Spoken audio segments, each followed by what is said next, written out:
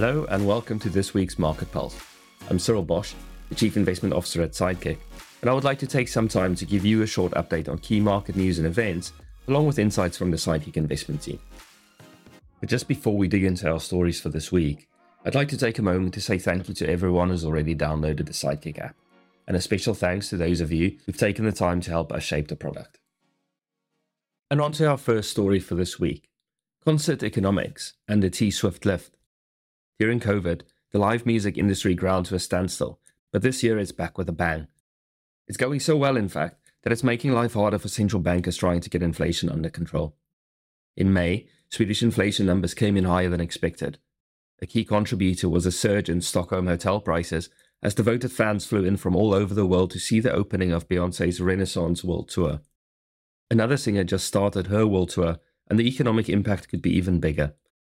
Taylor Swift started the Eras Tour in March, and so far it looks like this might be the highest grossing music tour of all time. When Taylor Swift last toured, her Reputation tour back in 2018, the average ticket price was close to $120. But the average ticket for the Eras Tour so far is more than double that at $250. This puts the Eras Tour on track to make more than $1 billion in revenue, and could see Taylor Swift taking the top tour spot from Elton John.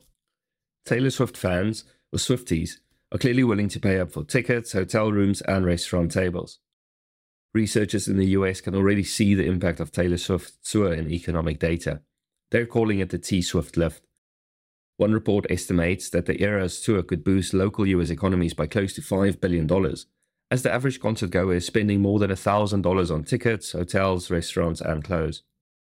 Taylor Swift is coming to Europe next year, including a rumored headline spot at Glastonbury. We expect a similar economic boost, along with all the overbooked hotels this side of the Atlantic. And on to our second story for the week. A pharma pivot from COVID vaccines to obesity drugs.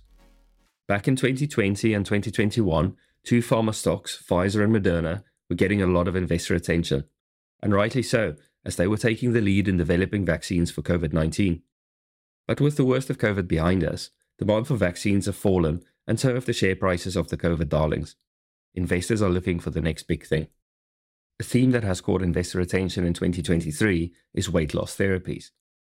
A recent report estimated that by 2035, more than half of the world's population will suffer from obesity. The treatment cost of obesity-related illness could exceed $4 trillion per year, about the same as the global COVID healthcare bill in 2020. Two companies are emerging as early leaders in the race to effective weight loss therapies, Novo Nordisk and Eli Lilly.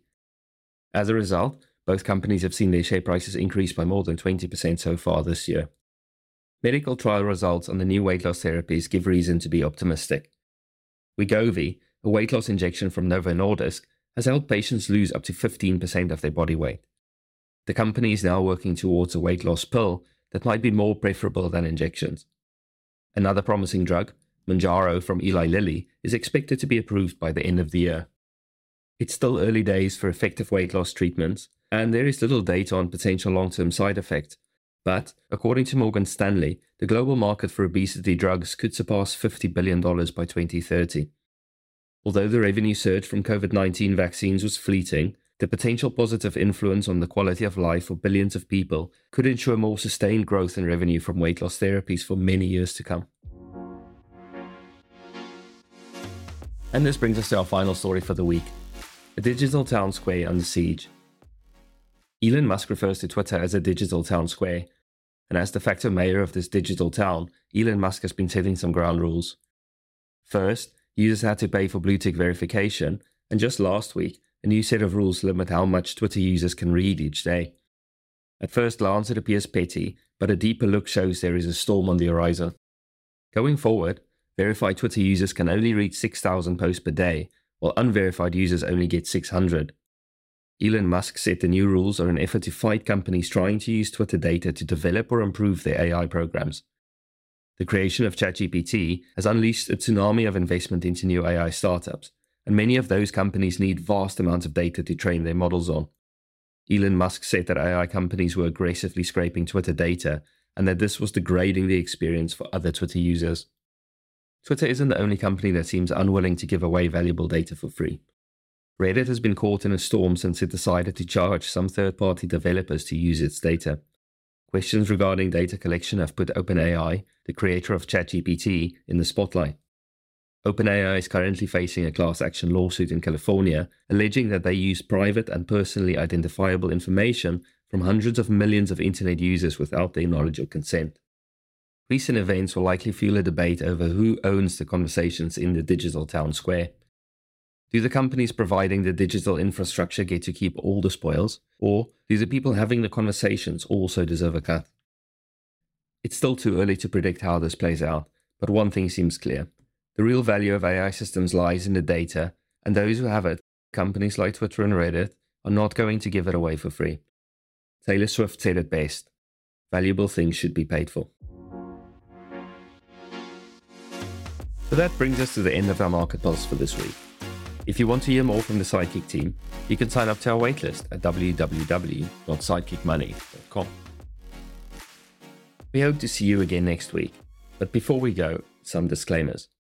It's important to note that the content of this Market Pulse is based on current public information which we consider to be reliable and accurate. It represents Sidekick's view only and does not represent investment advice. Investors should not take decisions to trade based on this information. Sidekick is not yet regulated but has applied to the FCA for authorization to operate. Prior to Sidekick becoming fully authorized, none of the information provided is intended as an invitation or inducement to apply for any Sidekick products or services.